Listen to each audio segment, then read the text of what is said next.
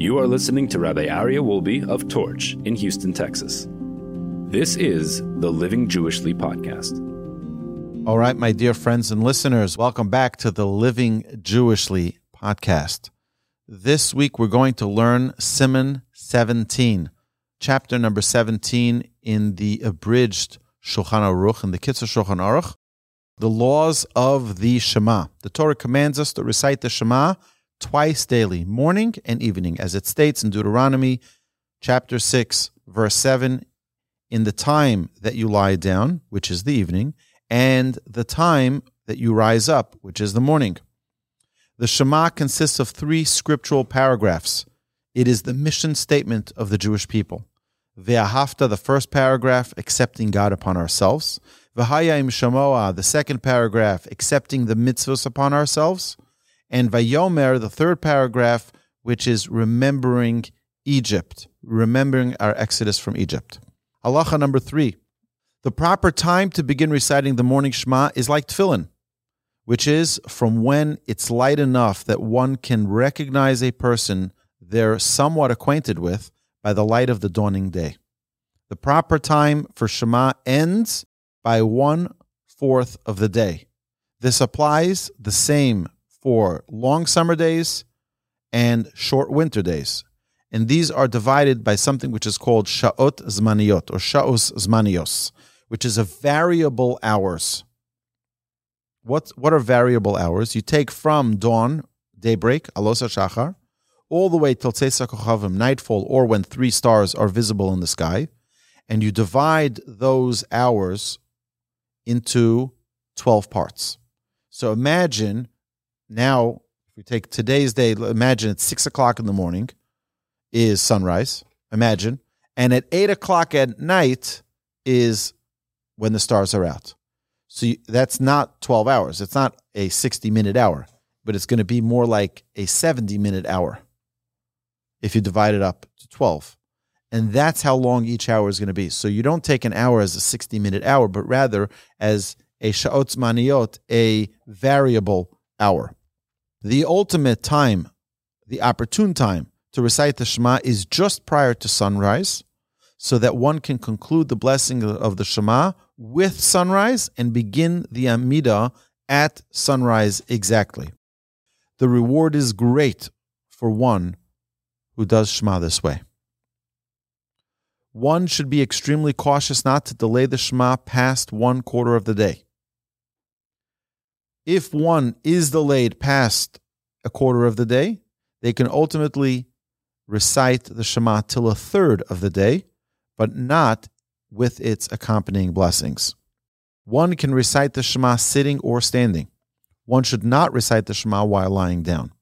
But, halacha number 7, if one was already lying in bed, they can lean on their side and recite the Shema. Even someone who is very sick and has difficulty leaning on their side should do their best so that they can lean somewhat. Prior to beginning the Shema, one should have the intention that Hashem commanded us the mitzvah to recite the Shema, and one should concentrate and have tremendous focus on each word of the Shema. When one says Shema Yisrael, Hashem Elokeinu Hashem Echad, they should think that Hashem is our God, Hashem is one and only one, and is unique in heaven and earth. One should be careful when saying Echad to slightly extend the chet, the ch, and extend the d, but not too much. Now the chet is the letter chet, is the number 8, demonstrates that Hashem controls the 7 firmaments and earth, and the dalid, which is the numerical value of 4, demonstrate that Hashem controls all 4 directions.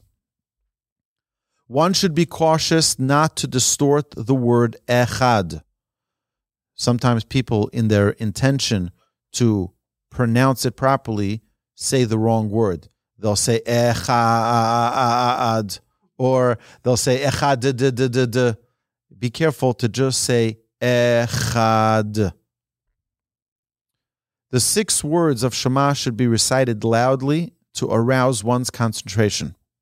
Number 13, one should cover their eyes with their right hand while reciting the 6 words of the Shema. One should pause between Echad and saying the following verse of Baruch Shem Kevod Malchuto Le'olam Va'ed. And before Va'ahavta, one should also pause.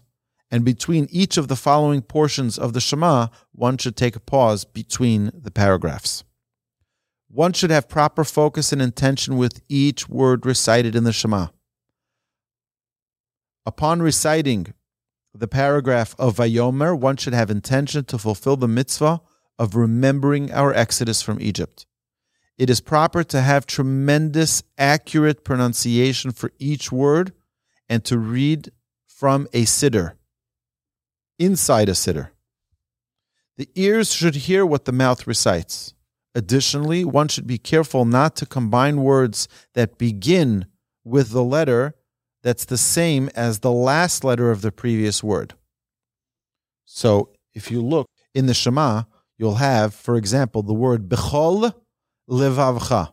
It ends, Bechol ends with the letter Lamed, and the next word, Levavcha, begins with the letter Lamed. So you can, if you're not careful, say Bechol Levavcha, and you only have one Lamed. The halacha says you should finish the first word, Bechol, and then begin the next one, Levavcha, and not attach them, not stitch them together. Additionally, the letter Ayin from Nishba should be emphasized clearly with an Ayin, because Nishba has 2 meanings, depending if it's with a Hey or with an Ayin. An Ayin has a special pronunciation with the back of the throat. The letter Zayin from Tizkuru and Uzchartem, which is in the last part of the Shema, should be emphasized clearly as well. While reciting Shema, one shouldn't be busy with anything else, not even motioning with the eyes or lips, nor with finger motions, unless it is for a mitzvah, and only during the second paragraph of Shema. During the first paragraph of Shema, nothing else exists except for our declaration of our mission statement, our connection between us and the Almighty. During the blessing prior to the Shema, when one reaches the words Vehaviyenu, and God should bring us from all 4 corners of the earth to our land, at that point, the 4 tzitzis should be gathered in the left hand together and placed between the pinky and the ring finger and held opposite the heart. Upon reaching the paragraph of Vayomer, the tzitzis should be joined with the right hand as well and kissed each time the word tzitzis is said. And when the words Uri'isamoso, which is that we shall see the tzitzis, when those 2 words are said, they should touch the tzitzis to the eyes, look at them, and kiss them. The tzitzis should be released from the hands in the paragraph following Vayomer, when the words V'nechmadim la'ad are recited, when the tzitzis are kissed and released from the hands. At the final words of the Shema, of Hashem Elokeichem Emes, there should not be a break between the last 2 words. The Chazan should be careful to only repeat the final 3 words of Hashem Elokeichem Emet, not Ani Hashem Elokeichem Emet, which is I am Hashem, your God, the true God. Shouldn't add the Ani. The congregation should focus when the Chazan repeats these 3 words, which bring the tally of words in the entire Shema to 248 words, which parallel the 248 limbs of the human body. So what's if someone is not in synagogue and they're praying alone at home and they're reciting the Shema? It's only going to be 245 words. So therefore the halacha says the one who is davening alone should say the 3 words of El Melech Ne'eman, which is the 3 words prior to the Shema, so that now they have the 248 words of the Shema. If someone had to stop in the middle of the Shema for an important emergency, upon returning, they must begin Shema again from the beginning. One who already recited the Shema, and upon entering the synagogue realized that the congregation is now reading the Shema together, he should read the Shema, the entire Shema, with them again. So it shouldn't look like he is refusing to accept the yoke of Hashem upon himself with the congregation. And number 29, the general principle is if the congregation is reciting the Shema, then the person who is at a point where he can recite the Shema should recite it with them. A person should always be cautious not to separate themselves from the congregation. So if you have the congregation is standing, you should stand. If the congregation is sitting, you should sit. Just cover your eyes. There's some people do it like this, and they do like that. As long as your eyes are covered, that's the idea, is that you use your right hand to cover specifically your right hand, which is the side of mercy. And the idea, our sages tell us, is that we have two sets of eyes. We have physical eyes, but we also have spiritual eyes. And what blocks us from being able to see God in this world clearly?